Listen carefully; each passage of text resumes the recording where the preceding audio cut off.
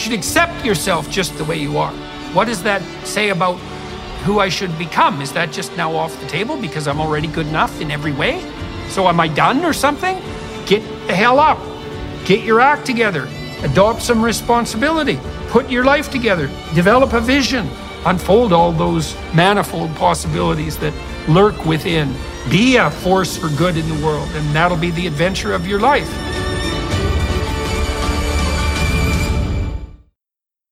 Prices go up all the time because the government is so involved. That's why it keeps getting more expensive. And the quality goes down. The quality of education. I mean, a high school degree, 50 years ago is way more valuable than a college degree today, even a master's degree. The governments have destroyed the value of degrees while dramatically increasing the price to get one. So government drives quality down and price up. The free market does the reverse. Government, let's say the post office, right? Post office was a problem, and so then FedEx came along, right? And okay, we can avoid the post office. Or more recently, governments create monopolies in taxi cabs. Well, Uber comes along, Lyft comes along, and creates some competition to these government monopolies. So the same thing is going to happen with money.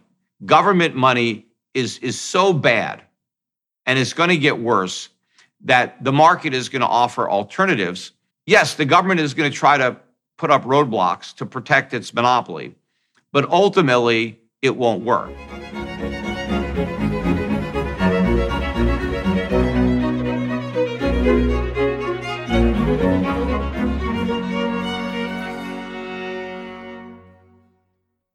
Hello, everyone.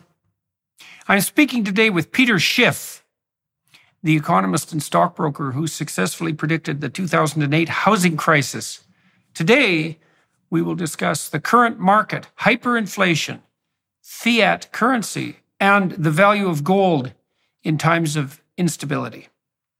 Looking forward to the conversation. So thank you very much for talking to me today, and to everyone who's watching and listening, thank you for your time and attention. That's much appreciated. So the first thing I guess I might ask is, what do you think it is that the typical person who's watching or listening should know on the financial front practically for their own protection and incremental wisdom that they don't know? I mean, people aren't taught even the basics of how to think financially in our education system. And so maybe you could walk through what you regard as the basics of financial literacy on the practical front. Well, there's a lot there, but I think the most pertinent thing that people need to understand before they make any investments, really, particularly now, is inflation and the impact that inflation is going to have on the decisions that they make on their savings and their investment. Because inflation is probably a bigger threat now than it's ever been. And therefore, it's a even bigger factor in determining everything that we do and ultimately what the rewards are going to be or the returns from your investments. And the reason I think that inflation is a bigger problem now than it's been in the past is because of the fiscal predicament that most of the major governments have, put themselves in. And the fact that all politicians, unfortunately, and this is a fatal flaw in democracy, is that politicians, first and foremost, care about themselves and their own political career and their own reelection. That's what they do for a living. They are career politicians. And so, like anybody else, they're concerned about perpetuating their career. And most people who are in politics, they really enjoy it. I mean, they like all the perks that come with it. You get a lot of respect if you're United States. You're a congressman. You're a senator. It's a career that a lot of people would aspire to. And once you get there, once you get to Washington, and I'm sure this is true in every country in Europe and all around the world, that you like it, right? You like the lifestyle. You like the prestige that comes with being a government official. So you want to stay there, right? Well, how do you stay in office? Well, you got to keep getting elected. In the United States, we get elections every 2 years, right? So politicians are very concerned about, the polls, and they're constantly got their finger in the air, seeing where the winds are blowing, and they don't want to say anything or do anything that might jeopardize their reelection. And of course, one of the most important things that you need to get reelected is you need a lot of money. You need to spend money on advertising, on television, which is expensive. And so you tend to cater to donors, whether it's a corporation or a union, anyone that can provide a lot of money. You need to do things that are in their interest. And so what is usually sacrificed by these politicians is the national interest. Doing what's right for the country is secondary to doing what's right for themselves. And also, in order to be successful as a politician, you have to be a really good liar. And that's probably why a lot of lawyers go into politics, because lawyers, they're paid to lie. I mean, you have to argue your client's case, even if you know they're wrong, right? And you have to put on a defense or whatever it is. And so lawyers are generally pretty good liars, and so they become politicians. Because if you're honest and you tell the truth, you're not going to have a career in politics. You're just not going to, even if you manage to get elected telling the truth, you're not going to stay in office telling the truth. So you got to lie. So here's the situation. So you've had decades of politicians buying their reelection by promising voters something for nothing. Because unfortunately, that's what a lot of voters want. They want something from the government. So if you're running for office, like I ran for office in 2010, I once in Connecticut. But all I promised was more freedom. I'm going to leave you alone. I'm going to repeal government laws, regulations. I'm going to leave you free to do what you want, and I'm not going to interfere with you.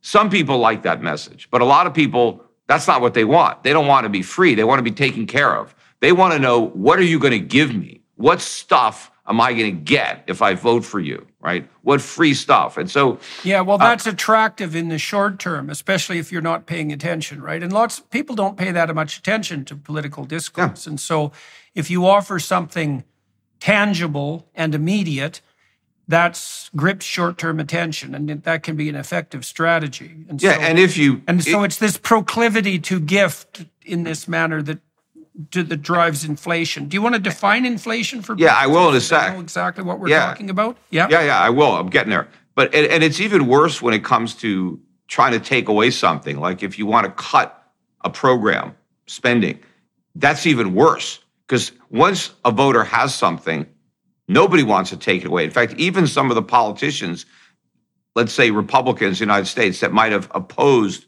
certain government welfare type programs, when they started, once they're in place, even those people won't vote to take them away. That's how a danger it is. So the situation is, you've had all these politicians who have promised so much stuff that the taxpayers can't deliver. And of course, when politicians want to give voters something, they don't want them to pay for it. So they want to spend money, but they don't want to raise taxes, because governments don't have any money. They only have the money they take. They have to take money from the people in order to give money back to the people. And so if the government's taking your money, that you don't like. So with paper money, which unfortunately we have now fiat currency, where governments don't need gold, real money, they could just create paper money out of thin air, right? They could just manufacture it digitally, and there it is. That enables governments to spend without collecting taxes. They run these large deficits, and they're able to print the difference and hand out that money, so they can give people money without also taking the money away. And now they don't mind taking money away from rich people, because there's not as many of those, right? So they don't lose as many votes, although certain rich people can donate a lot to their campaigns, which often prevents the taxes from getting too high. But inflation, right, you asked for the definition. Inflation is really just another tax. because governments create inflation. And inflation is also probably one of the most misunderstood words in the English language, and deliberately so. I think governments around the world kind of led the campaign to redefine inflation. So if you go back to the origin of the word, and if you have a dictionary, even from the 1980s, a Webster's dictionary, you'll get the real definition of inflation. So inflation is an expansion of the money supply. That's all it is. Deflation is a contraction of the money supply. So if you even think about the word inflate is to expand, like a balloon. If you fill a balloon with air, it expands. So with inflation, what's being expanded is the money supply. And who expands the money supply? Governments. Or they do it generally now through a central bank, but it's the central banks of these governments that are expanding the money supply. Now, when you expand the money supply, you have more money. Well, if you have more money, but you don't have more stuff to buy, well, the price of everything goes up. That's just basic economic supply and demand. The more money there is, the less each individual monetary unit is worth. And now prices go up. Now, what governments have done is they've said, price is going up. That's inflation. No, it's not. That is the consequence of inflation, because prices don't expand, prices go up and down as a result of inflation. Now, what happens is sometimes prices don't go up, but you still have inflation. And that's because without that inflation, prices would have gone down. And if prices don't go down because government creates inflation, that still represents a loss to the people because they lost the benefit of lower prices. Because in capitalism, the tendency of capitalism is to reduce prices. That's why it's so good, because you keep coming up with better ways of producing, more efficient ways, economies of scale. If you look at the CPI, for example, in the United States in 1800, and then you look at the same CPI in 1900, and they have the data, prices were cut in half. You had a 100-year period where you had deflation, or the money or prices falling for 100 years, and that was a good thing. All the politicians now tell us that we need prices to go up, that we must have inflation, the way they define it, of 2% a year. Why? Why do prices have to go up every year?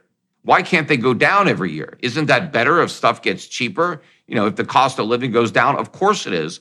But these politicians are trying to sell this lie to the public that rising prices are somehow necessary for prosperity, that if prices don't go up. Okay, so let me sum up what you've said. So the first thing you said that I think is worthy of note for people to remember is that the price of something is a function of the ratio of the money available to the goods available. And so if you make money twice as available, then things cost twice as much. And then you defined inflation. You defined inflation in that regard. You said inflation isn't prices going up. Inflation is the value of money going down.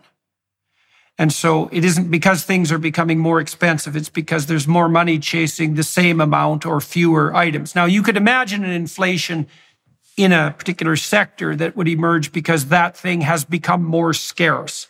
But general inflation is a reflection of the inflation of the money supply. Right. And then you said, well, here's the, let me just finish the summary. You said there's drivers of that inflation of the money supply. And the basic driver is that because we have a fiat currency that isn't pegged to something permanent, let's say, like gold, and because politicians can create money by printing it, they're incentivized to do so because they can offer people who aren't paying much attention cheap gifts for nothing. And the fastest way to pay for that, because they don't want to raise taxes, is to increase the money supply. And then you might say, and this is where we could bring this home to land, is, well, what's so bad about that is that we defer our expenses into the future. People get more free stuff from the government. There's a bit of a tax. That's the inflation tax, let's say. But all in all, the system works pretty well. But you started this whole discussion by saying the biggest threat to the financial integrity of people, individuals over the long run, is inflation. And so why does that pose the cardinal danger to long-term financial security and prosperity for people? Yeah, well, first of all, it's not working well. That is the problem. It worked much better when we had honest money. When we were on a gold standard, if governments wanted to spend money, they needed gold. And where did they get it? They had to collect taxes because they couldn't create the gold. It needed to be mined. And so it was an honest system, and it was disciplined on politicians. Now, the politicians don't want to be disciplined any more than, teenagers want to chaperone at the prom, right? So, they want to do a lot of stuff that the chaperone won't allow. And so gold was keeping politicians in check. But to your point about individual prices, you can't confuse prices individually will go up and down based on the supply and demand. But if the price of one thing goes up, it's going to necessitate the price of something else to go down. And so the general level of prices won't change. It's only when you have the expansion of the money supply that the price of everything goes up because the value of money is going down. And so now you need more money to buy stuff. But the problem now is because these governments have run such enormous deficits and inflated the housing bubble that popped in 2008 in the U.S. and then a decade or more of massive deficit spending, quantitative easing programs. And by the way, quantitative easing is inflation. They basically taken inflation and put a nice sounding name to it because quantitative easing is printing money and buying government bonds. That's inflation. But if the politicians said our policy is inflation, the public doesn't like that. So they said, no, we're doing quantitative easing. And somehow that sounds, more palatable than inflation. But they've created so much. And for years and years, these central bankers were telling us that inflation is too low. We don't have enough inflation because it's not 2%. And again, we don't need prices to go up. And the reason they say that prices have to go up is they claim that we won't buy stuff, that if we think prices are going to go down, we'll just hold off on buying indefinitely, waiting for a cheaper price, and the economy is going to collapse. And that's a bunch of BS because you buy things when you need them and when you can afford them. I mean, if that was true, nobody would own a cell phone, nobody would own a laptop computer, nobody would have a television set because all those things get cheaper every year, yet we keep buying them. So it's nonsense that we won't buy if prices going down. In fact, prices going down create demand. If you can't afford something, the way to buy it is for the price to go down, and then you can afford it, and then you buy it. But they've created so much inflation when they said it was too low that now it's exploded, right? You've got double-digit inflation or high single-digit inflation pretty much in all the advanced economies in the world. And no government anywhere in the world is willing to actually do what it takes to reduce inflation because A, they have to accept responsibility for creating it, and then B, they have to significantly reduce government spending and or raise taxes on middle-class voters, and neither of those choices are politically expedient. And so politicians now are under more pressure than ever to continue to finance their spending through inflation. So the inflation tax is going to get bigger and bigger and bigger every year. And the reason that that's such a problem is it's really the worst possible tax because it impacts the people the most who can afford it the least. It's the middle class, the working poor, and the retirees who are living off of fixed income. They end up paying the inflation tax the most. They have some savings, they have a pension, they have an annuity, a cash value and insurance policies. All this stuff gets destroyed. Wealthier people who tend to own assets and who have more good debt, right? Bad debt is consumer debt. You go out and you borrow money and you spend it. You buy a consumer good, you buy a TV with your credit card, and that's bad debt. Or you take a vacation and you pay for it on a credit card. But if you buy an asset, particularly an income-producing asset, a piece of property, a business, stock, if you borrow money and you buy an asset, and that asset is appreciating and generating income, inflation is your friend. Inflation helps you out because it wipes out the value of your debt. and you still have the asset. So wealthy people, very wealthy people, if they invest the right way, will benefit from inflation, whereas ordinary people are going to get hurt. So inflation is particularly hard on non-entrepreneurial savers. So people who've put away a certain store of value, maybe that's in a pension, who aren't invested in some active enterprise that could be generating revenue. It just devastates them. And if it's 4% a year, they lose what? What does that mean? They lose half the value of their investment in like 4% a year. It'd be something like 10 years. Yeah, and unfortunately, it's going to be a lot higher than 4%. Yeah, let's talk about that for a second. So two questions about that come along with what you've already laid out. The first question is, how is the inflation rate calculated? That's mysterious, right? Because it relies on the consumer price index. That's another big part of the fraud, because certainly in America, and I know a lot more about the U.S. CPI, let's say, than I do about CPIs in other countries. But my assumption is that, the politicians are being dishonest everywhere, because, the inflation rate, it's like a report card. And if our kids were responsible for grading their own report cards, it wouldn't be as shocker if they came home with all A's, right? So that this is the problem, that we've hired the government to grade its own its own success, in the economy, because high inflation would be bad. So the government, again, when they're measuring inflation and they're looking at prices, they're looking at an effect. They're not looking at the thing itself. But over the years, governments have changed the methodology for measuring price increases. So the CPI that we use today is nothing like the one that we used, say, in the 1970s. Yeah, that's exactly what I want to focus on, because so the CPI, for everyone listening, that's the Consumer Price Index, and it's in principle, please correct me if I've got any of this wrong, it's the average cost of something like a standard basket of goods. That's what it used to be. The question then is which goods? Yeah, okay, so let's go into that. It used to be the basket didn't change.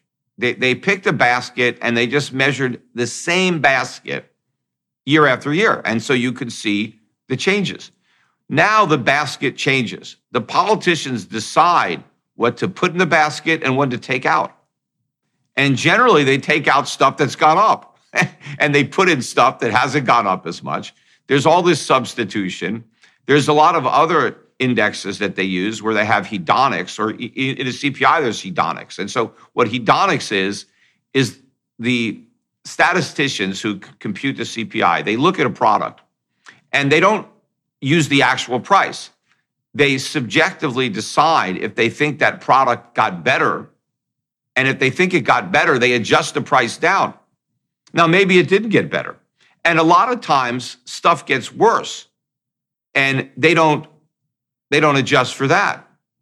Like, let's say they're looking at airline prices and they just look at the ticket price and they say, wait a minute, but you're charged extra for luggage, you're charged extra for a blanket, you're charged extra for food. Oh, they just look at the price. A lot of quality has gone down and a lot of things that hasn't been captured. And, I did this exercise. I did this a long time ago in 2013, and I made a YouTube video about it. But I just did this for kicks. I looked at the CPI in 2013. And according to the CPI, over the prior 10 years, the price of newspapers and magazines had gone up about 30%, according to the CPI. In 2013, magazines and newspapers were 30% more expensive than they were in 2003. Well, I decided to check because it's easy to do. You could just go on the internet and you could see a picture of those magazines because they put the price right on the cover. So I took like 20 of the most circulated newspapers and magazines in the country. And I just looked at what the price was in 2003. And then I took the exact same magazines and I looked at the price on the cover and I just compared it over the 10 years. And what I found was that the actual increase in price wasn't 30%, it was 130%. So the question is, where did that extra 100% go? Because those are the prices. So obviously, the CPI is rigged in such a way as to have a number. It's not that people lie when they calculate, like they get a certain number and they say, oh, no, that's too high.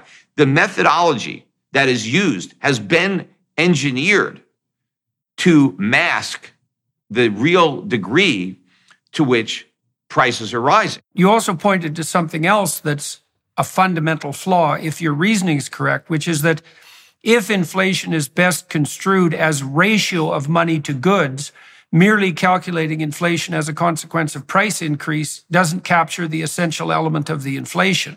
So Correct. That's a huge problem too. Because let's say prices should have gone down by 3%, and instead they go up by 2%.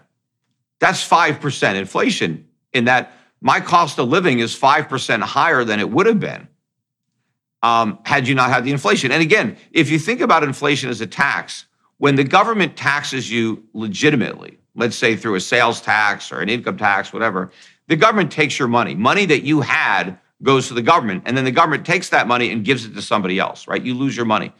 But when they tax you through inflation, they don't take any of your money. You get to keep your money, but they print new money and they give that money to somebody else. Now, when that somebody else spends that money that he didn't earn, it drives up your prices. So now you pay more. So the government didn't take your money, they took your purchasing power.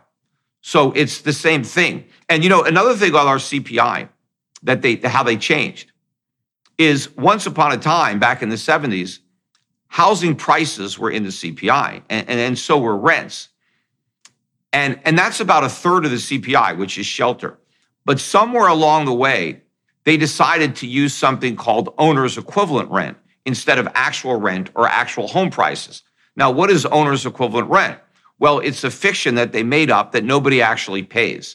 Apparently, the government calls people at random and asks them, if they own their home, how much do they think they could rent it for if they were to rent it? And they keep track of those numbers. Now, I don't know, who they're asking. I mean, I've owned homes for a long time. I've never gotten a call from a government guy wanting to know what I think I could rent my house for. But if you're not a landlord and you're not in the rental market, how the hell do you know what you could rent your house for? It's such a ridiculous way to try to measure the cost of shelter by using a number. Okay, so let me ask you a question about that, because I've really been curious about that, because it's obvious the case in Canada in particular, like housing and rent prices have skyrocketed in the last 8 years. And that's not reflected in the inflation statistics. And that seems to be a major oversight, at least according to one line of argumentation, because that's 1/3 of what people spend their money on. Now, you could argue, and this is where it gets complicated as far as I can tell, that if what you've bought is an asset that generates income and its value goes up, that's actually not a cost to you. It's an advantage. You already made reference to that. Well, only if you own the asset. If you own it. If you want to buy it and the price has gone up, it's a disadvantage, right? Because now the assets that you want to buy are more costly. Right. So does that imply that a proper CPI that would include the cost of shelter would be calculated on the basis of those who want to buy rather than those who already own? Yeah, because I'm trying to figure out how to measure inflation properly here, right? It's a very complicated problem. If you already own a home, then the cost of buying another one is not as important to you. Of course, a lot of people that own homes, they may want to buy bigger homes as their families grow, and so it would be. But for those people, what's important are your maintenance costs, your insurance costs, your property taxes. There are a lot of other factors that would be significant to you. If you don't own, if you're a renter, then obviously rent is of primary importance to you. You're paying rent. There's all sorts of valid ways that the government could measure shelter as a component of the cost of living. But in the United States, they don't choose any of those valid ways. They choose another way. And they're doing that because they want the number to be lower. They don't want to report high inflation. And they even do this as part of the GNP, because when they report GDP, they don't even do GNP anymore. It's GDP now that they report, gross domestic product. In order to get the number, they have to deflate it. There's a deflator which adjusts the GDP for prices. And the government always underestimates that deflator, so the GDP looks bigger than it really is. Because in many cases, economies are actually contracting in real terms. But because the government is dishonest in the way it reports, it reports economic growth, even though there is no real growth. It's inflation, which creates the illusion of growth. That's another reason that politicians like inflation. And of course, when inflation drives up the stock market and the real estate market, people think they're richer, right? Because, oh, my house has gone way up, my stock, but it hasn't gone up. Your money has gone down, right? But people don't necessarily connect those dots. They think they're wealthier. But also, if you think about, as I said earlier, inflation benefits debtors. It's a transfer of wealth from creditors to debtors. Who are the biggest debtors in the world? Governments. And the biggest, most highly indebted government is the United States government. We have $32 trillion of funded debt almost, and our unfunded liabilities, commitments that have been made where they didn't borrow the money, but they're on the hook, like guaranteed student loans or guaranteed pensions, Social Security, Medicare, all that stuff. That's like $100 trillion. So when the government creates inflation, they repudiate enormous amounts of their debt.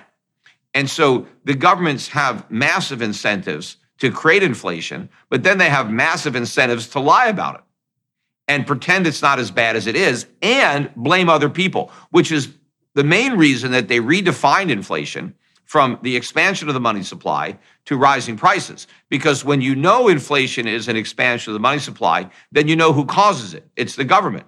You can't blame greedy corporations for it. You can't blame Putin for it. Putin doesn't print our money. We do. The Federal Reserve does. And so when politicians can redefine inflation, they can blame everybody but themselves. Okay, so let me ask you a kind of a modified Ponzi scheme question, because this is something that's bedeviled me. So I understand that, so I have two questions. I understand that getting the measurements of something as fundamental as inflation correct is absolutely necessary. So one of the things I've wondered is, like, why aren't there independent teams of economists who generate various true estimates of inflation, make them public so that the public itself could gather a basket of independent estimates and know for themselves what the inflation rate is? Very curious about that. Well, they are. They are out there. I mean, there's a website, Shadow. Who's reliable? Who's reliable? Yeah, well, I think the least reliable would be the government, right? Yeah, so you don't want their statistics because they're completely biased, right? It's right. Like, the mafia is not going to give you accurate statistics on crime, right? So you got to look to independent sources. But I think it's kind of obvious, though, if you understand what inflation is and you see the enormity. I mean, the United States is running $2 trillion a year plus deficits now. And technically, we're not even in a recession. The deficits are going to get even bigger when this next recession starts. But how are we financing those deficits? It's inflation. There's just no other way. Look at the Federal Reserve's balance sheet. So we know that inflation is going to be a significant threat. It's going to reduce the value of money. And so that has to be the single most important factor in driving your decisions on savings, on investing. And even for, in this day and age, if you don't have a lot of money to invest, I've been saying this for years to people. I started talking about it several years ago. People have to stock up on things. Buy things that you're going to use in a year or two. Buy it now, because it's going to be a lot more expensive if you wait. Why hold on to the cash if the cash is going to lose value? Just buy the things that you're actually going to need, because those things will retain their value if you're planning on using them. So here's the Ponzi scheme question. So because of the efficiencies of the capitalist system, free market system, let's say, we are generally able to produce more for less. And in some instances, we seem to be doing that faster and faster. So consumer electronics are a good example, and price of computation and so forth. And so what that means is that independent of inflation, because of technological progress, things will get cheaper in the future. The future will be richer than the present. So then you might say, if you're a politician, you say, well, if that's the case, and if that's invariably the case, then why not defer our debt to the future? Like, essentially, why not borrow from the future? Because the future is going to be wealthier than the present. And then I wonder, like, if we had a 3% increment in actual productivity per year, then maybe we could tolerate a 2% inflation rate, because fundamentally, the tendency for things to get cheaper because of enhanced productivity would be balanced by that inflationary proclivity. So are the politicians, could you make a case that the politicians are making a good bet because they're throwing the debt into the future when we're going to be richer? No, well, they are making a politically opportunistic decision. Yeah, fair enough. Because they're telling the voters, hey, don't worry about it. Your grandkids will pay for it, right, or whatever. And right. Of course, not all voters have kids, right? Some voters, don't have kids, and so what do they care if somebody else's grandchildren pay for their program? But the only time you could justify borrowing from the future is if you are creating something that future people will benefit from. Let's say a capital investment. Let's say the government is going to build a bridge, and that bridge is going to be there for 100 years, right? And people who aren't even born yet are going to benefit from that bridge. Okay, maybe they can sell bonds to finance the construction of that bridge that future people will end up paying because they're going to have the benefit of that bridge. So you can make an argument for debt to support that. But if we're going to borrow money just to pay for welfare benefits or Social Security benefits, where we're leaving our children and grandchildren with nothing but a bill, right? They don't have a bridge or a capital asset. The money's been spent.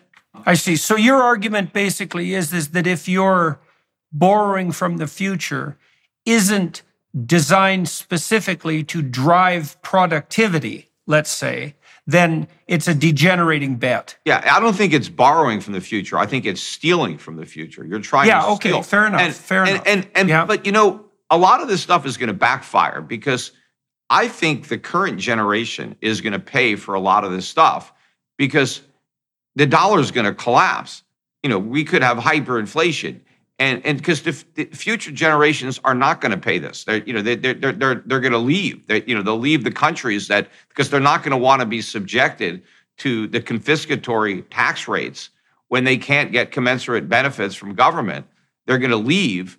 The currency is going to collapse in value, and we're already there. I mean, we're already at that point because you're talking about this intergenerational Ponzi scheme.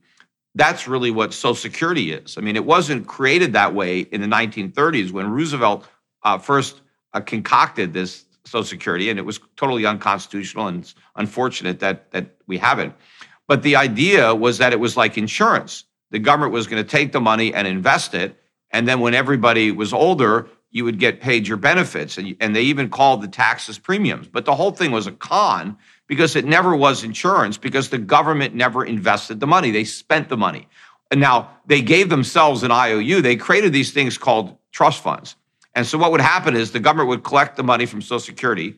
Then they would take the Social Security money and spend it on whatever, military or whatever they were doing. But then they would put an IOU in the government trust fund in the form of a bond. And then they would say, oh, we have an asset in this trust fund. We have a bond. That's not an asset. It's your own debt. It's like, if I write myself a check for $1 million, I can't take that uncashed check and claim I've got $1 million asset. No, I mean, it's also $1 million liability. So there never was any money in Social Security. They spent it all. The system is broke. And now they have to keep raising taxes on the workers, but now they won't even raise taxes on the workers. So they create inflation to pay for Social Security. Okay, so let me offer another rosy scenario, sort of like the borrowing from the future scenario. So I've been thinking about this issue of fiat currency and the fact that the currency is unmoored. But we have a situation in the world now where every currency is unmoored, right? And so you might say, no matter what form of money you use, you're making a bad bet. You're relying on something unreliable. But if you're going to rely on something unreliable, you should rely on the least unreliable currency, right? And so then you might say, well, the least unreliable currency becomes by default the standard. And the US has managed that for 50 years, 60 years. And so why isn't it the case? Because you said, for example, well, people who are subject to unfair tax because of future deferral of debt will leave. But I could say, yeah, but there won't be anyone better to go.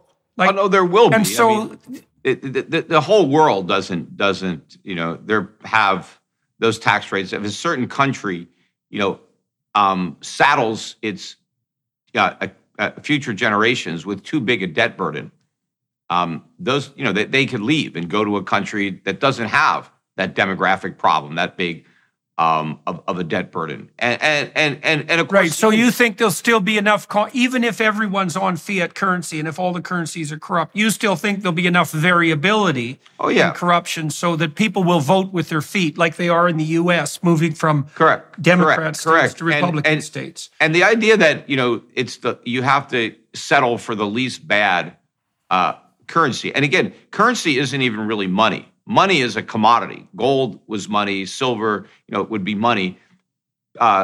Legitimate currency, which is backed by real money, is currency. What we have now is fiat currency, and both fiat currency and legitimate currency are substitutes for money. They're not actual money, but they substitute, and they can function as money, but they're not really money in the real sense of how you define money as the most marketable commodity, which is would be money.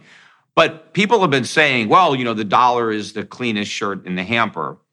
But I think the dollar only appears clean because of its status as the reserve currency. And I think that status is in jeopardy.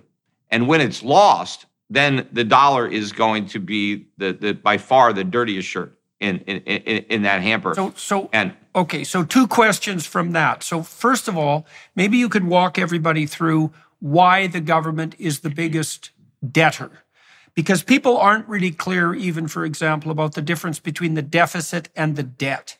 And they don't know what the debt means to them in real terms, because it's always expressed in these huge numbers, like 132 trillion. It's like no one knows what that means. Yeah. But they could figure that out if they knew how much of that debt they were responsible for, or their family. Yeah, so you've got two things. First of all, why is the government the big debtor? Well, you've got the national debt, which is the accumulation of every year's budget deficit, and then you've got the annual budget deficit, which adds to the total debt. But when I'm talking about creditors versus debtors, nations can either be a creditor nation or a debtor nation. A creditor nation is a nation in which the world owes it money, more money than it owes the world. A debtor nation owes the world more than it's owed. So prior to the U.S. going off the gold standard in 1971, and in fact, all the way up to probably the early 1980s, the United States was the world's biggest creditor nation. Right? We generated tremendous amounts of wealth under a freer economy than the one we have today, and one that was governed by the disciplines of a gold standard. So we became the world's wealthiest creditor nation. Today, after 50 years of fiat money, America is not only the world's biggest debtor nation, America owes more money than all the other debtor nations of the world combined. Right? That's how much our financial position has eroded. Now, when the dollar became the reserve currency, it became the reserve currency because of America's financial and industrial might. We were the world's biggest creditor nation. We also had huge trade surpluses. Now we have massive trade deficits. I mean, over $1 trillion a year. But when the dollar became the reserve currency, we made everything. All the consumer electronics that are now made in Japan or Korea or China, all that stuff was made in America. I mean, if you wanted anything, we made it in this country, in America. And so since everybody wanted American products, everybody needed American dollars to buy them.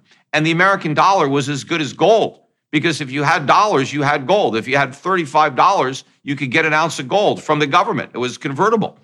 And so under those conditions, the US dollar became the reserve currency. But today, the dollar would never be the reserve currency today if it wasn't already there, right? Nobody would pick the dollar given our financial position, our trade imbalances. But, it's been the reserve currency because, for the tradition of the fact that it's been.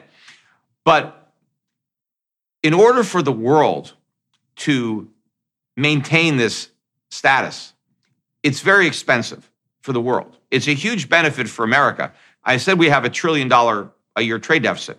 That means the world has to supply America with $1 million worth of merchandise for which it doesn't get paid, right? It doesn't get products.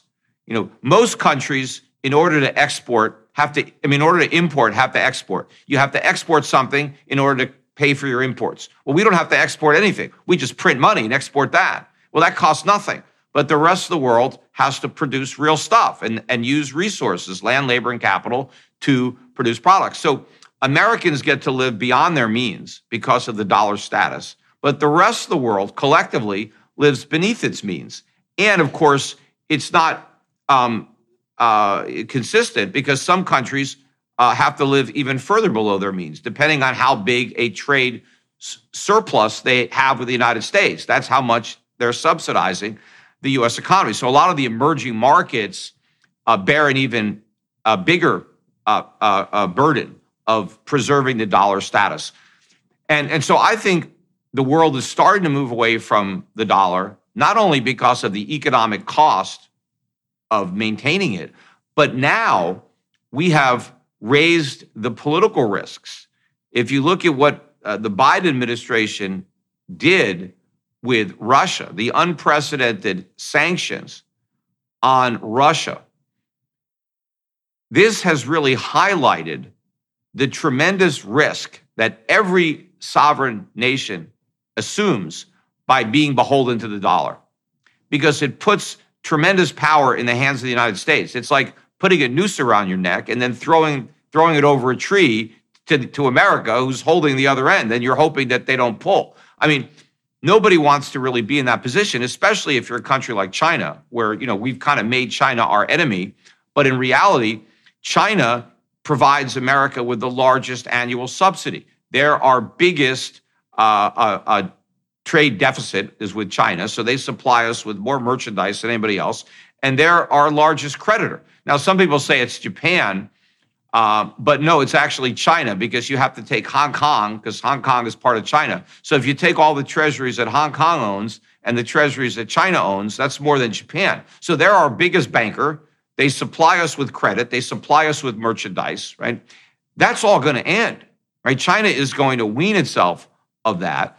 Okay, so let's go after that. So you said, and let me see if I got the reasons right. So you said, well, the American dollar could stand as the fundamental currency because it had come off the gold standard, but had still benefited from that. It was extraordinarily productive. It ran huge trade surpluses. So it was a dynamic, expanding, rich country with a very stable currency. So it could run on that for a long time. And you said, however, now, if people looked at the American economic situation, the American dollar, without that historical context, there's no way the US dollar would be the reserve currency. But then we're back to the dirty shirt in the hamper problem. And I know the Russians and the Chinese and the Brazilians, et cetera, are wrestling with that. They're trying to move people away to some degree from the dollar as a reserve currency. But like nobody in their right mind is going to trust the Chinese currency. So where do people go if it's not the American dollar that's going to be the standard for all the reasons you laid out? Well, the euro doesn't look better, really, and certainly you have to be insane to use Chinese currency, I think. See, that is the false choice that everybody thinks we have to make. One of the reasons that people are so arrogant, particularly in America, that the dollar status is not in jeopardy, and so that we can keep on running these huge deficits, we can keep on creating inflation, and the world's got no choice, right, but to stick with the dollar, because are they going to go to the euro? Are they going to go to the yen? The pound? I mean, the renminbi? I agree. All of those currencies also have problems. And so do you really want to switch from one flawed fiat currency to another, even if those other fiat currencies may be less flawed than the dollar, right? do you really want to make that shift? I don't think that that's what's going to happen. What everybody is missing is that there is an alternative to the dollar that doesn't involve another fiat currency, and that's gold. That is real money. Everybody forgets that for thousands of years, gold was money. It was money because it worked. Now, over the course of time, we had paper currencies that would rise and fall. I mean, hundreds of years ago, they were paper currencies that are now worthless and you don't even know their names. They come and go, but gold has stayed. Gold works as money. And so I think what these central banks are going to do is as they get out of dollars, they will just increase their holdings of gold. Gold will be the monetary anchor. Gold will be the reserve monetary asset, just the way it was before the dollar. It wasn't the British pound. I mean, the British pound was a dominant currency, but gold was what everybody owned. The British backed the pound. Do you see any evidence that some of these alternate currencies are starting to back their currency claims with gold? You can. What's happening on the central banks are now buying more gold than they've bought in decades, especially a lot of the the emerging market countries. Not even maybe so much the United States isn't buying any gold, and maybe some of the more mature countries, but a lot of other countries that had predominantly held dollars and then to a lower degree euros or yen or pounds. These countries are increasingly buying gold. That's why gold is at a record high. I mean, gold's around $2,000 an ounce, but in terms of just about every other currency on the planet, gold has been hitting all-time record highs. And again, that's not really gold going up. That's all these fiat currencies going down. But one of the reasons that countries would want gold as opposed to the dollar is the U.S. government doesn't have any control over it. Gold is an asset that's not also somebody else's liability, and nobody could create it. You have to mine it. No one country, has the advantage. So, why would you want to take away that privilege that the United States has and just bestow it on somebody else who is going to abuse it the same way? I mean, the United States abused that privilege that we had, and we exported all this inflation to the world. We took advantage of the position that we were in. So why would you want to put another nation in a position to similarly take advantage of the world? It's much better to go back to honest money.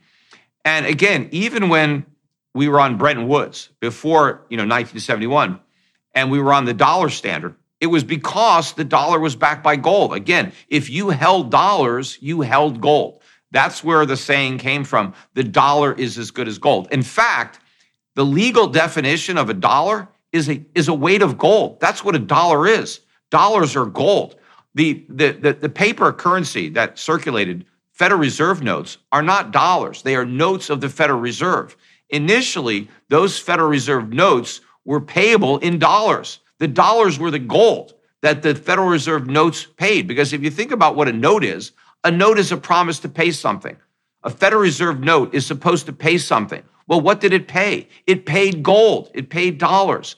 Today, Federal Reserve notes pay nothing. Their IOUs nothing. The Federal Reserve is not obligated to give you anything. I mean, if you have a $10 bill. Okay, so right? people might object, and they have, that, well, gold is just another arbitrary standard of value. It has some intrinsic worth. It's useful for jewelry. It's useful for certain industrial applications, but it's just another psychologically valuable currency without any intrinsic value. And so it shouldn't be a repository of value in principle that's any more stable than, let's say, a well-managed or even a badly managed fiat currency. And so why is it that gold has proved itself, let's say, over centuries or millennia as a storehouse of value? What is it about gold intrinsically, let's say, that seems to have given it that edge? The idea that gold doesn't have any intrinsic value is just pure nonsense. It's obviously politicians have a vested interest in trying to diminish gold. as a monetary alternative to the fiat system. And even now, you have a lot of cryptocurrency enthusiasts who say the same thing. Well, gold has no value, because they want to justify something like Bitcoin, which also has no value, and say, well, gold worked as money and it has no value, so Bitcoin could work. Well, it's not true that gold has no value. Gold is the most valuable, the most useful metal on the periodic table. Gold became money because it was such a valuable commodity. But gold has a lot of properties that make it uniquely qualified to be money, more so than other commodities. That's why gold was so successful over the centuries as money, because people preferred to use it as money. It wasn't governments that decided gold is going to be money. The people decided that gold was going to be money.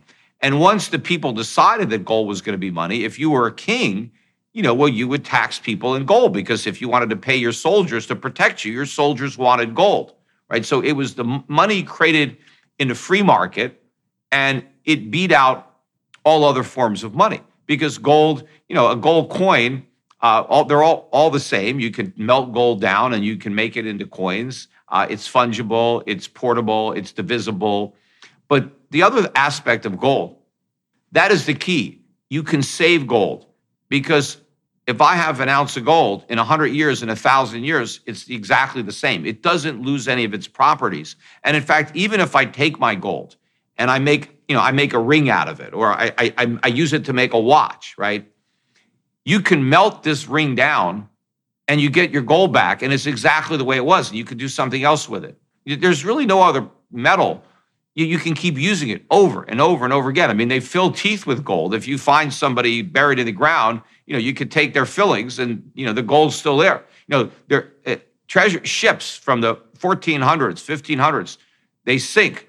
If they recover the wreckage, the only thing that's still there is the gold. And it looks exactly the way it looked when the ship sank 500 years ago. So from a point of savings, because money has to satisfy three primary conditions.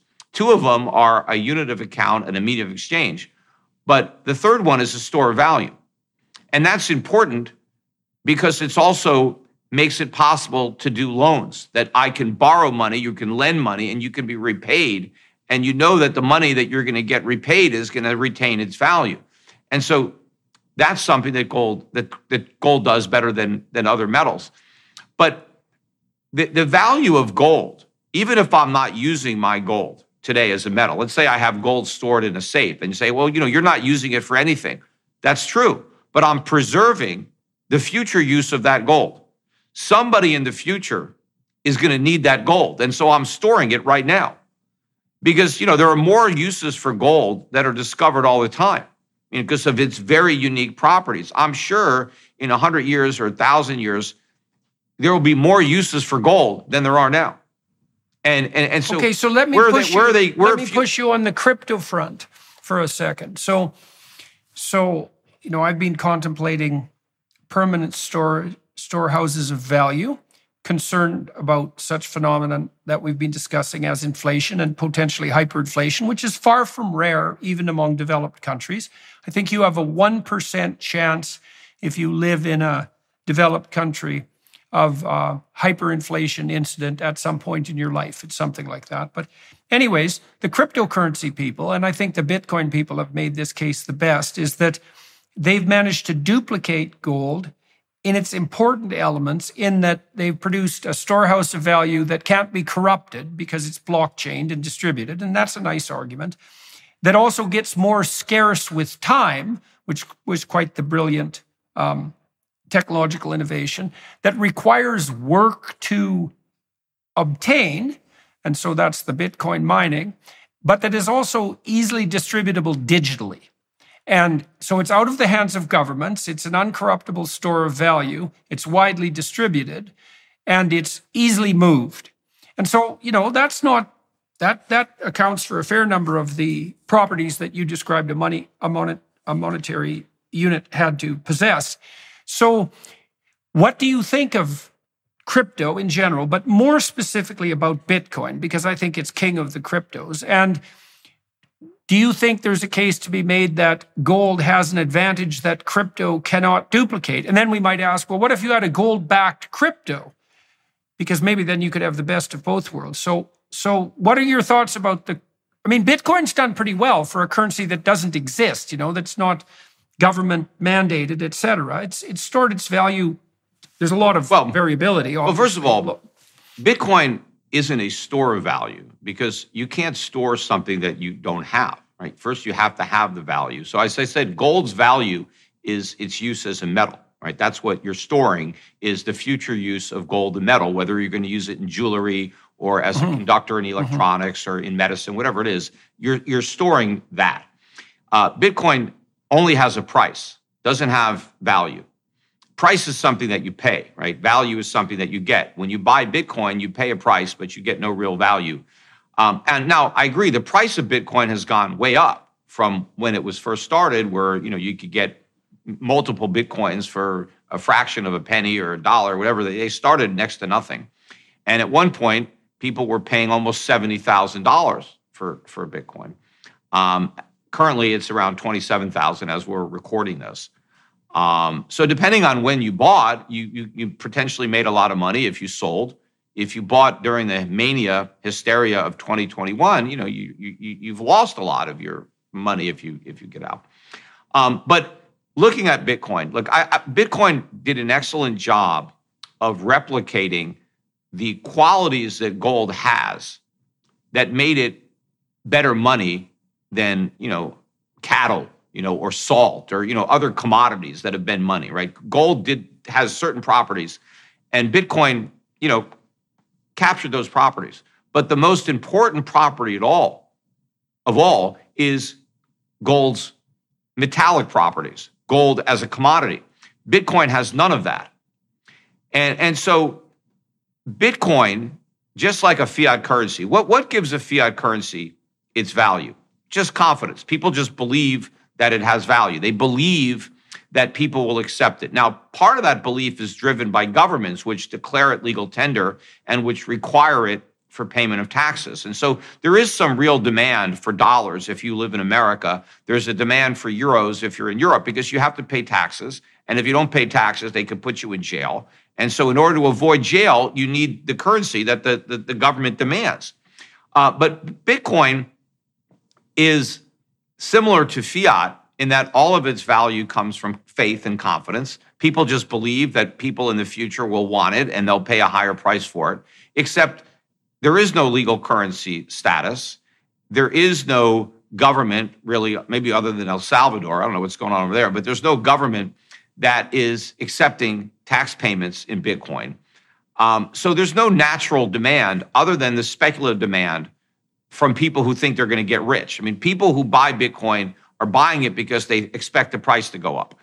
And the people who buy it from them thinks the price is going to go up. So it's this greater fool theory that the price is going to go up, and that's what's driving people to buy it. It's very cumbersome if you want to use it as a medium of exchange or a unit of account. It's too volatile to be a unit of account. It's too expensive to be a medium of exchange, and it can't be a store of value. So it's not gold. It's digital fool's gold. But you hit the nail on the head when you talked about a crypto that's actually backed by gold. That works.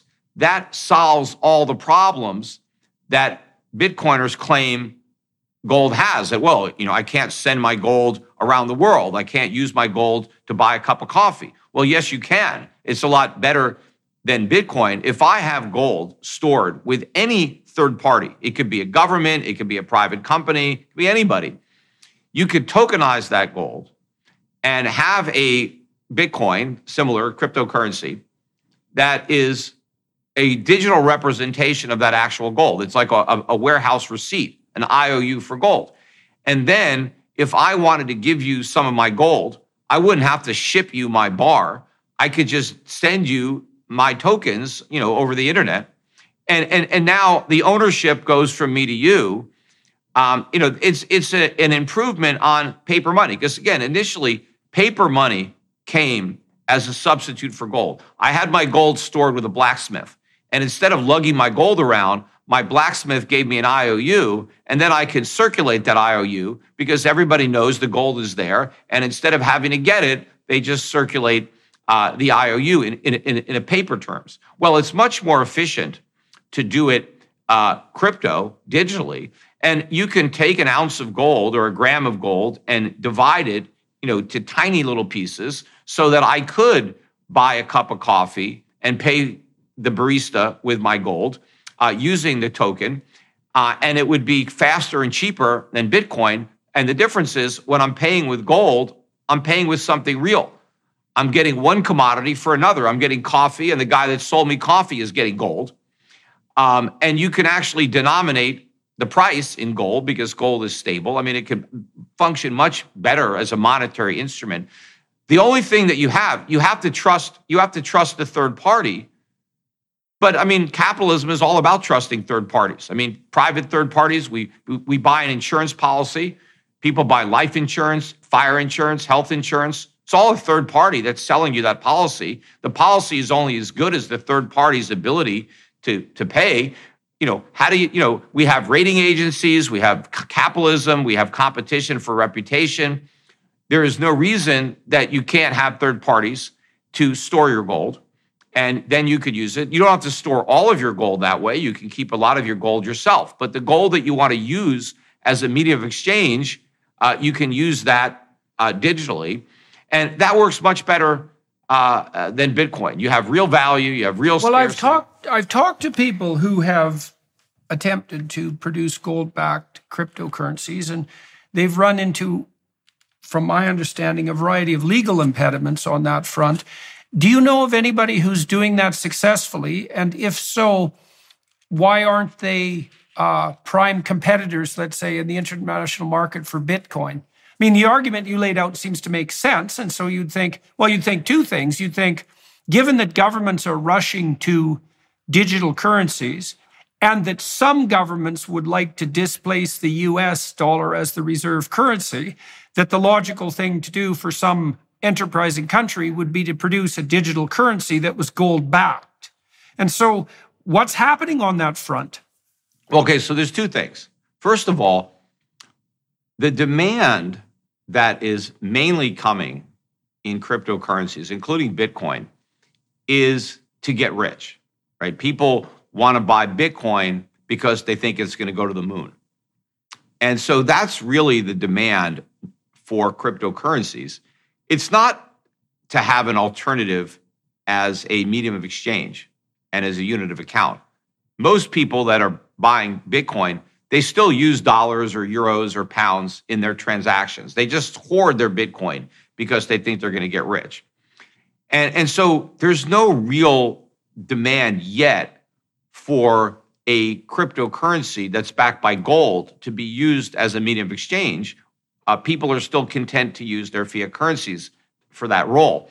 But I think that once this crypto bubble really pops and the losses, stack up and people get burned and they're no longer interested in these get-rich-quick schemes, and they really start to focus on an alternative, not to get rich, but to preserve what they have, right? Because that's what gold is, right? Physical gold is not about getting rich. It's about avoiding becoming poor. It's about avoiding the inflation tax.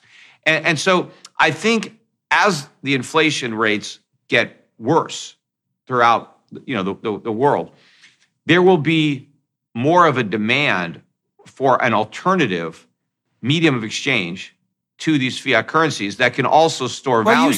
You said some of that is happening already. You said that many countries around the world, the central banks are buying gold. The central banks, right? There seems to be a right. Yeah. So and many of those central banks are also starting to experiment with the idea of an imposed digital currency. Well, I guess there's flirting on the margins. What they're talking about is a digital fiat currency that just gives them more control. I know. They just want and if they want to eliminate cash, it's just inherently a very oppressive monetary system that concentrates even more power in government and diminishes individual liberty and makes it easier for governments to become more tyrannical. So that's a whole different topic. But staying on a gold-backed crypto. So one reason is that there's not a lot of demand for it yet. The other problem, though, is that to the extent that there is some demand, there is such a huge regulatory impediment, and I think it's deliberate on the part of governments. Governments don't want to have to compete with gold. And so the barrier that a lot of companies face, because it's very easy to tokenize gold. This is not a hard process. It's the regulatory environment. It's the money laundering laws, that are there that make it very expensive to get into this business because you have to comply with all these rules and regulations. And also you have the potential for governments to declare these tokens securities, which they're not, but some government can say, no, it's a security, and now it's got to be registered, and you got to comply with all these other rules and regulations. So government makes it very expensive to compete with their fiat currencies. So what has to happen is the advantage of a gold-backed crypto has to be so large that it could absorb those costs. And that's going to happen because the inflation is going to be so high.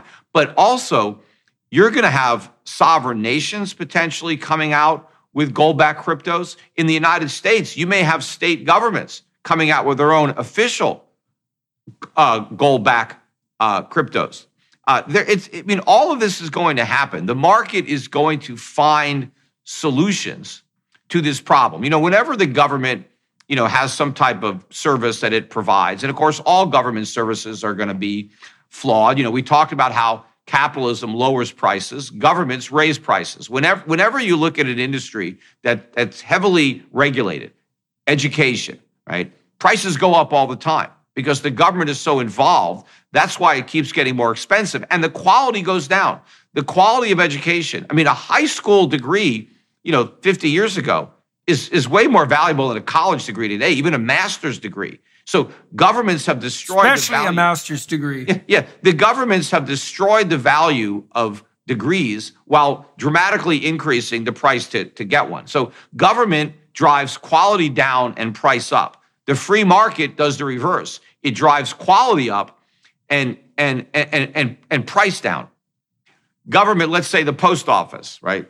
Post office was a problem, and so then FedEx came along, right? And okay, we can avoid the post office. Or more recently, governments create monopolies in taxi cabs. Well, Uber comes along, Lyft comes along, and creates some competition to these government monopolies. So the same thing is going to happen with money.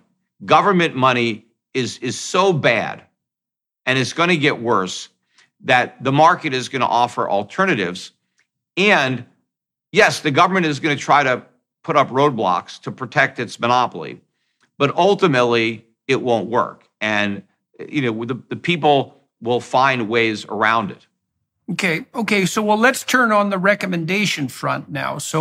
And we can talk a little bit about your particular business as well. So I would say that one of the threads running through our conversation is, well, first of all, you're cautioning people against the immense danger, not only of inflation, but of potential hyperinflation. And you're making the case that fiat currencies, including the American dollar, are intrinsically weak and getting weaker for a variety of reasons. And that's true systemically, not only in the US, and that's going to inevitably increase inflationary pressure. Now, we've seen a fair bit of that in the last 2 years, let's say, and it's certainly, I think, evident to anyone who's thinking that the actual inflation rate is much higher than the pronounced inflation rate. Okay, so now, hypothetically, people are going to want to know how to protect themselves against inflation if they're trying to store wealth in the long run, trying to maintain their savings at minimum, let's say, and you make a strong case that gold is the proper medium in which to invest savings that you wish to maintain. Now, you broker gold purchasing services. We can walk through that a little bit. And so someone could say, well, you have an iron in the fire. You have a stake in the outcome here. It's not surprising that you're putting forward the pro-gold vision. But I presume the reason you're doing that is because you actually believe it and are invested that way yourself. So what would you recommend to people who are listening? And these would be people of a moderate income, let's say, or perhaps on the lower side. What would you recommend to them to be doing in order to protect themselves against the threat of inflation as the future rolls forward?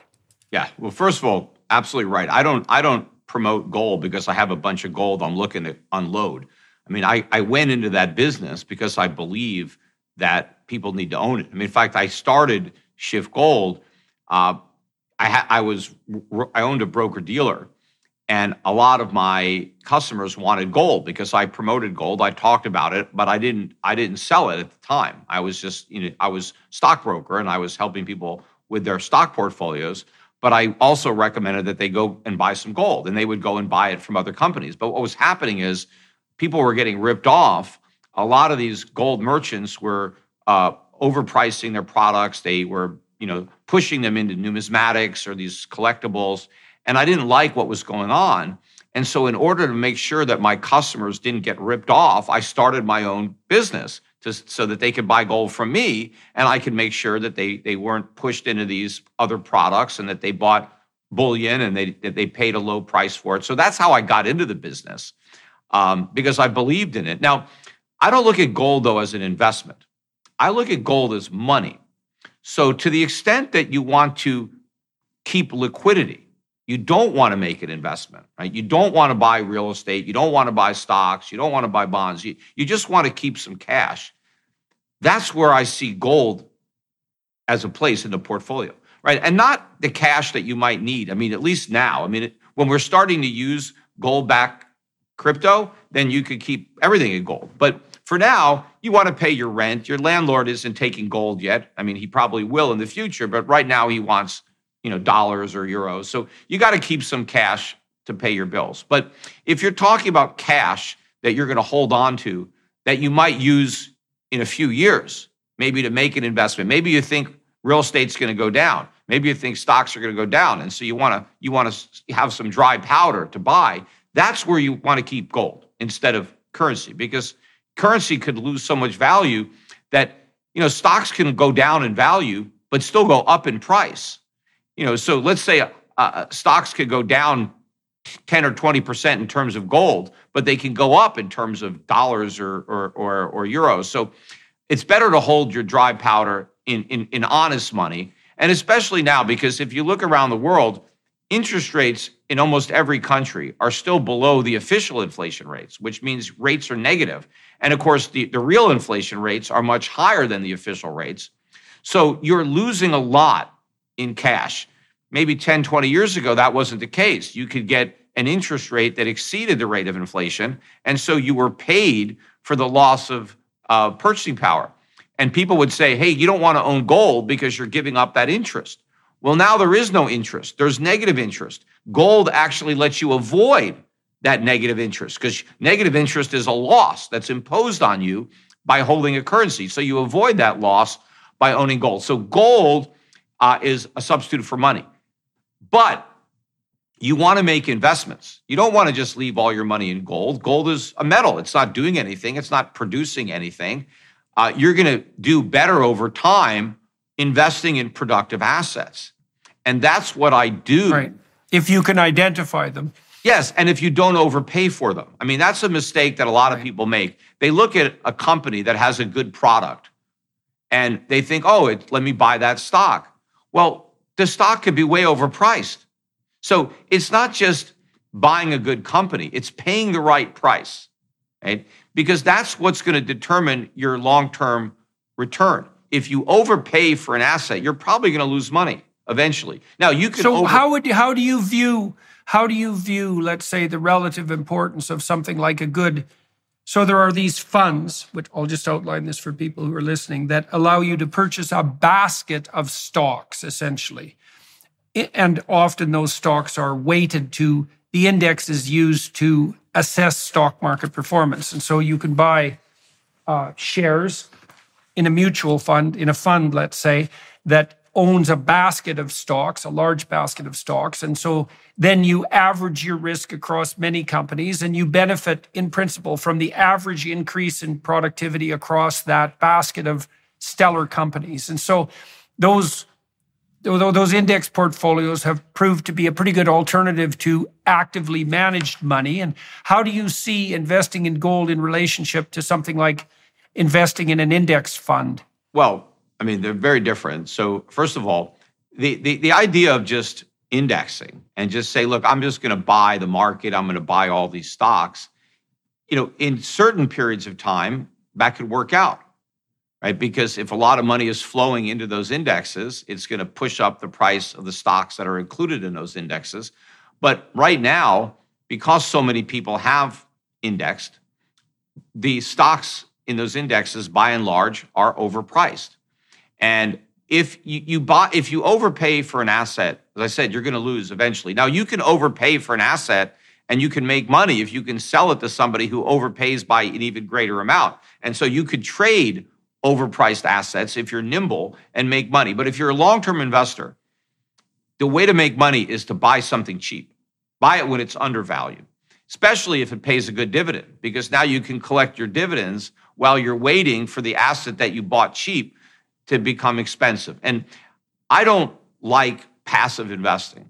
What I do for my clients and what I do personally is I actively invest. And over the long run, that is much better than indexing. Over certain periods of time, indexing can do better. And then it becomes a self-fulfilling prophecy because the money gets sucked in chasing the performance. How do you know that your active investing is allowing you to accurately identify stocks that are properly or underpriced? I mean, that's the $1 million question. Yes. Well, right? there are some basic, truths to assessing value of a business, right? You could look at a business, because that's what a stock is. When you're buying a stock, you're buying a piece of a business. So you look at the business and you could look at the revenues, the profits, the debt. You could look at all these metrics and you can tell, is it cheap? Am I buying the income potential of this business? Am I getting a good price? You can look at ratios historically that show you that something is cheap or expensive. Now, the problem that a lot of people have is their time horizons are so short. Because yes, an asset could stay cheap for a while before the price goes up. And usually when you get something cheap, it's because there's a problem. Something's got to be going wrong that's causing people to sell. So what you have to be able to do is do your homework and decide, is this problem that is hurting the price of this stock, is it fixable? Is it long-term? Can we see beyond this problem to the solution? And is the market getting something wrong and I'm getting a good price? Conversely, when stocks are expensive, it's because they're doing great and everybody loves them. And then what you have to decide is, well, are people being too optimistic about this company that's doing really well? Are there problems that the market is not paying attention to that are likely to come up in several years? So there are ways to do this. And if you're smart and you have basic principles over a long run, I think you're going to outperform just a static basket of stocks where you're just going to pay whatever price the market is demanding. I mean, people say, well, and you're the market saying that's partly because these index stocks, they also tend to be somewhat inflated in value because so many people have dumped money into them. Exactly. So that's artificially inflating the price of the entire basket, right? Right. Which is then that counter purposes to the idea of random sampling. It's no longer random if you're buying a preferentially priced basket of stocks. And then it's going to work in reverse. When a lot of people want to get out of the indexes, all these stocks are going to get sold. Because a lot of these stocks don't even pay dividends. I mean, the problem is, let's say you're buying a bunch of stocks. They don't pay dividends. If you retire and you have all these stocks and now you need money to pay your bills because you don't have a job, you got to start selling your stocks. And that puts downward pressure. So by placing those stocks in an index, they're no longer independent either, right? You bundle them together. And so the presumption of independence that was there to begin with is violated by the bundling of the stocks in the index. But the other point I'm trying to make is if I'm building a portfolio for my clients of companies that I'm buying cheap, and because I'm buying them cheap, I'm getting a high dividend. I'm getting a lot of income on my stock. Because see, if you're just buying a stock because you think the price is going to go up, that's just speculating. You could be wrong. the price could go down. I'm buying stocks that even if the price never goes up, I still make a good return because I'm getting a dividend right now, regardless of what happens to the stock price. So if you build a big portfolio of good dividend paying stocks, while you're still working and you don't need the income, you can take those dividends and buy more stocks and build up your portfolio. But then when you retire, you don't have to sell your stocks. You just take your checks, your dividends, and you start spending those. You stop reinvesting. And so that's not a Ponzi mentality. That's legitimate investing in the market by buying companies that throw off.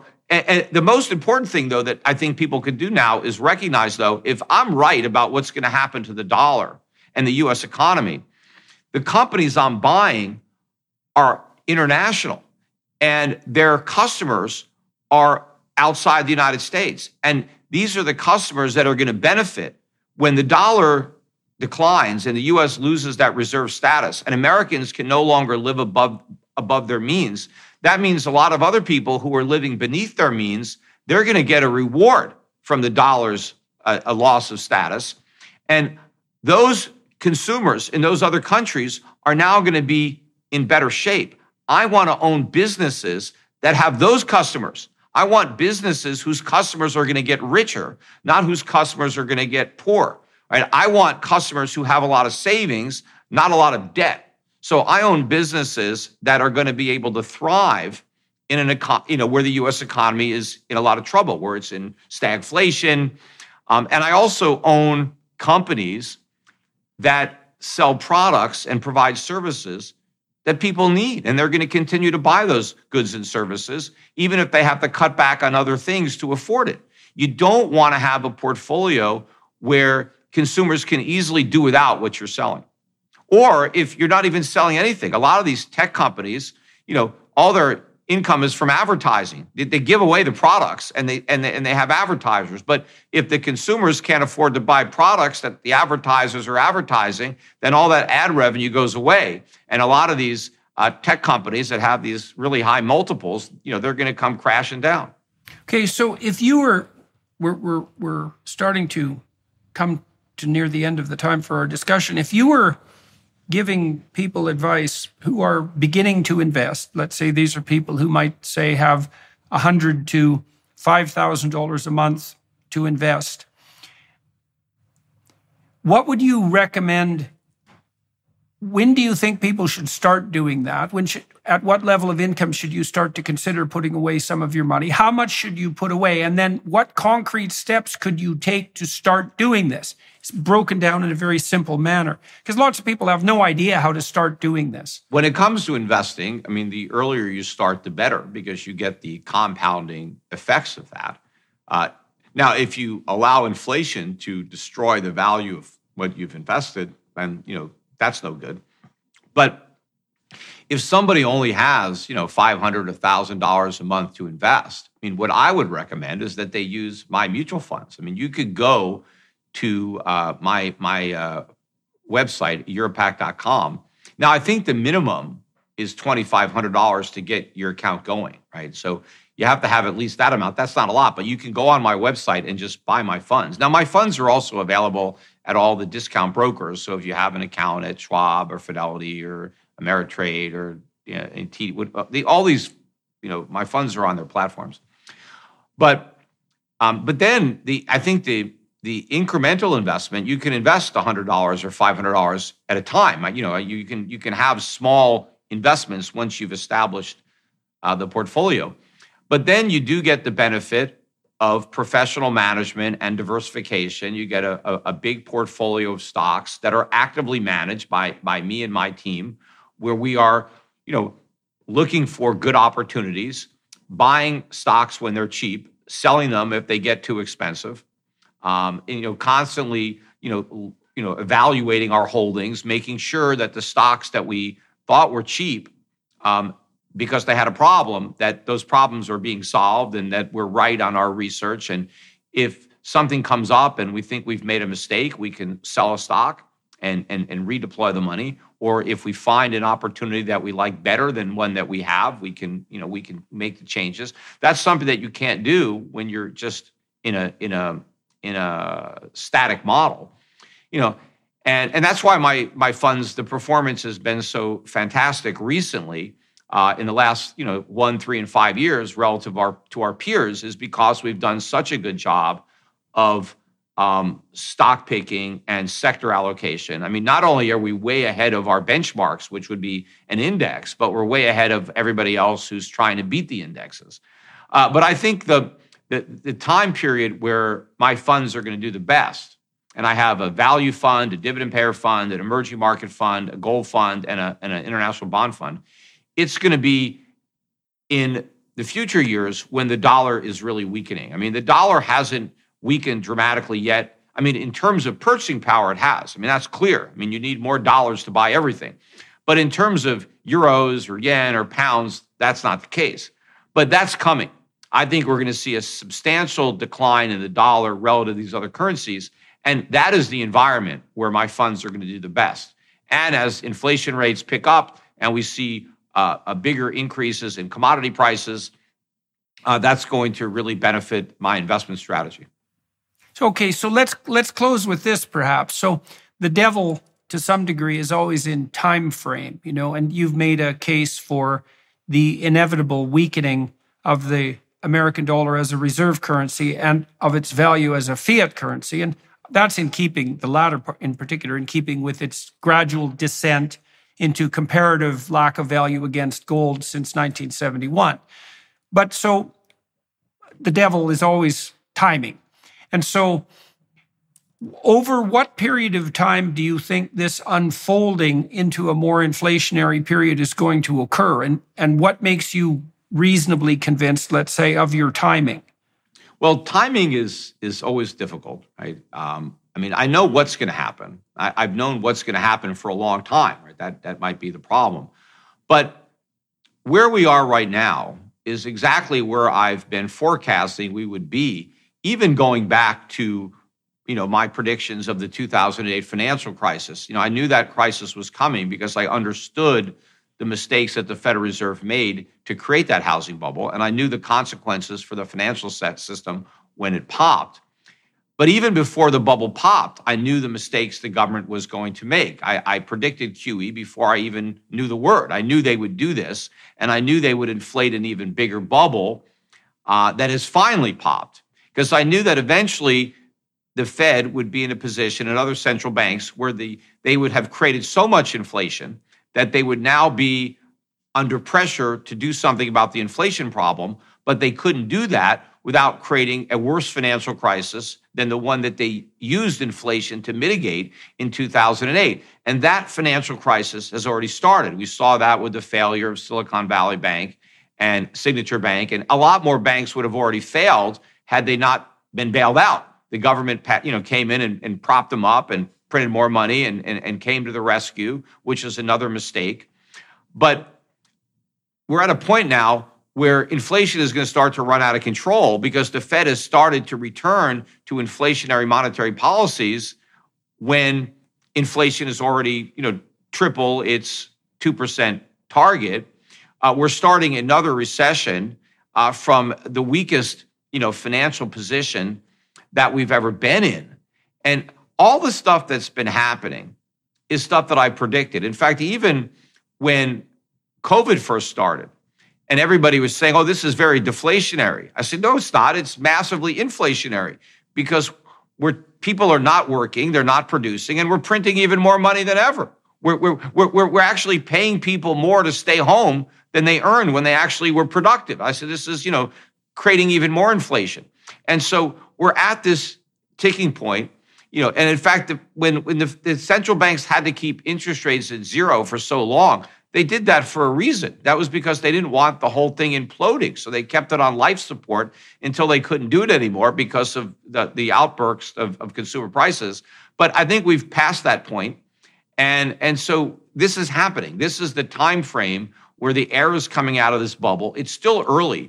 If you remember in 2007, when the subprime market blew up, and I was very active there. We had shorted the subprime market. I mean, they wrote a book. They made a movie about that trade. Well, I lived that trade. We did that trade. So I was predicting, subprime. I mean, you can go, one of my videos on YouTube is mortgage banker speech I gave in 2006 in front of 3,000 mortgage bankers. I went there to promote this hedge fund that was shorting subprime, but you can still watch my talk. What you don't have on the internet is the smaller talk that I gave later specifically on that fund, right? This was the larger talk. I had about maybe 50 people that came to the smaller presentation about the fund.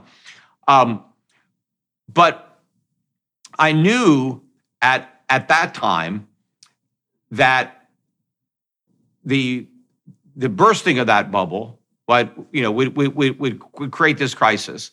But when the subprime problem initially reared its head, everybody said, don't worry about it. The Federal Reserve said it was contained. Ben Bernanke said, don't worry about subprime, it's contained. Well, I was on television at that time, all the time. I used to be on cable news every week back then. I said, no, it's not contained. This is the tip of an iceberg. This is a huge problem in the entire mortgage market. We're headed for a financial crisis. It's anything but contained. Well, the government got that wrong. Then when inflation really burst out as far as high prices in 2021, what did they say? Oh, don't worry about it. It's transitory, right? Well, I said, no, it's not transitory. It's permanent. It's here to stay. They were wrong again. Well, they're ignoring the warning signs again, just like they ignored the subprime problem, just like they ignored the outbreak of the CPI. They're ignoring all the early warning signs of the financial crisis that we're in now and the Great Recession that's beginning that is much worse than the last one. And so the significant thing is going to be the difference, because I think this time we're headed for a currency crisis. That's going to be the end result of this next collapse, is going to be the end of the dollar status in a currency crisis. And so you have to have a very different investment portfolio than the one you had in the prior decade. Just hiding out in tech stocks isn't going to work. Those stocks are going to go down. You have to have the international value, the dividend paying, the commodity exposure, old-fashioned type investing, gold, and that's what I'm doing. And again, for wealthier people, you don't necessarily have to buy my funds. You can buy my funds, but we have separately managed accounts. So if you contact Euro Pacific Asset Management, we manage portfolios, individual portfolios of stocks that I think will perform extremely well during the economic environment that we're in and that we're going to continue to be in. Most people, unfortunately, are going to get wiped out. People are going to lose a lot in this environment, but there's going to be a small percentage of people, there always are, who will make money during this time period. And I just prefer to be among those people, right? Just like, not everybody made money off the subprime collapse. There were a number of people who understood the problem and bet against the conventional wisdom, and they made money. And the conventional wisdom is generally wrong, and it's wrong right now. They expect things to happen and aren't going to happen. They have a lot of confidence and faith in central banks and the Fed, and they're wrong. This is not going to end the way they believe. There is a huge mispricing of assets now, just like there was for mortgages back then. A lot of people don't understand this, and they're going to suffer, but the people who understand it are going to profit. And I'm hoping that as many people as possible, I can help them profit by getting them properly positioned with their portfolios. All right. Well, that's an excellent place to stop, I would say. We're pretty much right on time there. And so for everybody who's watching and listening, thank you very much for your time and attention. And Peter Schiff, thank you very much for talking to me today and walking me through a lot of this somewhat elementary material, but it's very good for people to hear exactly how these things work, right? Because we're not well taught on the financial front, and many of the terms that are bandied about, inflation, debt, deficit, investment for that matter, gold standard, fiat, people don't understand these things, and to provide people with that information is extremely helpful. We will link to all of the opportunities that Peter described in the description of the video, so you can check that out if you want. And I'm going to switch over to the Daily Wire Plus side now and talk to Peter for another half an hour. I do that with all my guests to get a little bit more biographical information, to find out how he got where he is, and maybe to delve a bit more deeply into his ability to have prognosticated accurately regarding the 2008 financial crisis, which was quite the interesting catastrophe and which he seemed to get right when very few people did. So for all of you who are watching and listening, maybe you can direct your interest to the Daily Wire Plus site and offer them some support in doing so. They make these podcasts, for example, possible, and at least at the quality that they're now being broadcast. And Peter, thank you very much for agreeing to talk to me today and for sharing what you know with everybody who's listening. And we'll talk again right away, and hopefully we'll have a chance to meet at some point in the future. Jordan, it's been my pleasure to be here. I really appreciate the opportunity to speak with your audience, and hopefully I can come back and we can expand on these principles. And if you're ever out here in Puerto Rico or Connecticut, I'm there once in a while, but happy to meet you. Yeah, well, hopefully that'll happen in the not too distant future. And once again, and to everybody here, I'm in a monastery at the moment, Heiligenkreuz, just outside of Vienna, taping this podcast. And to the crew here, thank you very much for your help. To the Daily Wire Plus people for setting this up, that's always much appreciated. And Peter, thanks again. Everyone watching, ciao. Thanks for participating, and we'll see you on the next podcast. Hello, everyone. I would encourage you to continue listening to my conversation with my guest on dailywireplus.com.